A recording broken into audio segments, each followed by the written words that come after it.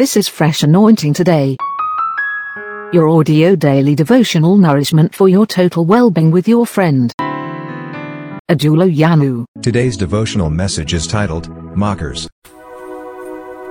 John chapter 7 verse 5. I read from Amplified Bible. For even his brothers did not believe in him, or adhere to, or trust in, or rely on him either. This is one of the most challenging part of life. When the people you think that on a good day, without much explanation, they should be able to understand you and believe in your dreams, but they are the ones that are acting as enemies. When God said to Joseph in a dream, he's going to be greater than his brethren, that should be a thing of joy for them, that at least God is remembering the family. But they did not understand it. It happened to Jesus. This place is talking about Jesus. If you read from maybe verse 3, they said to him, why are you hiding?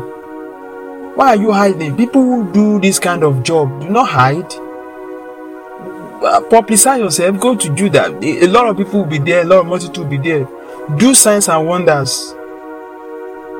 The Bible says they did not believe in Jesus. They were not saying that to encourage him or to motivate him.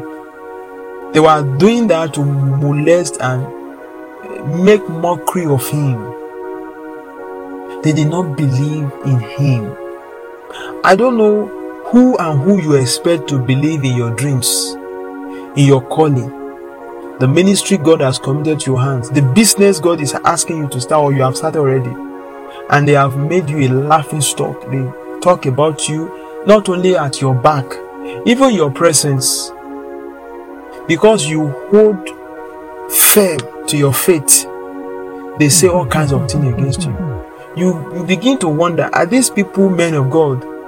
The way you see them in the church, the way they act, the way they talk, you believe they understand life and the things of God.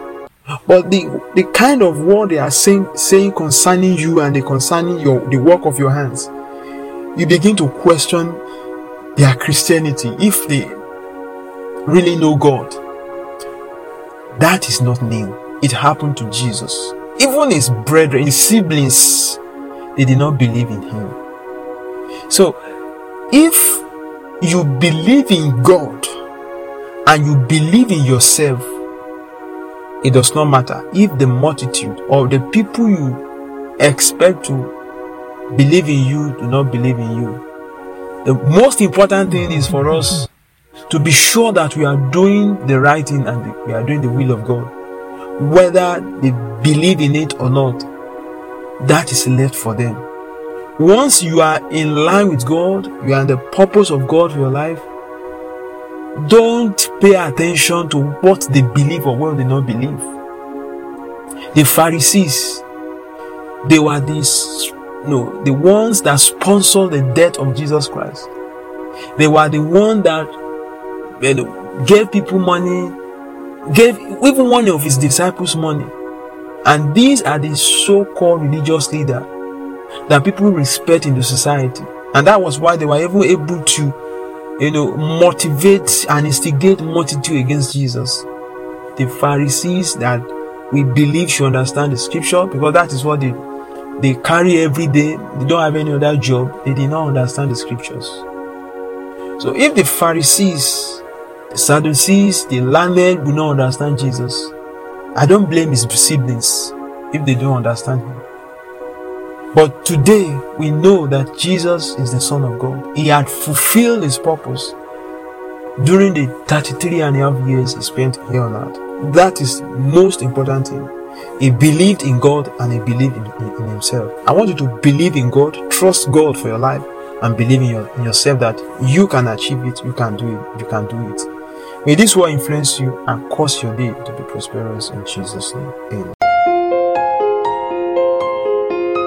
This audio daily devotional message you have just listened to was brought to you by Ajulo Yanu from Fresh Anointing Today, available on Spotify, Apple, Google, Anchor, and other podcast players of your choice.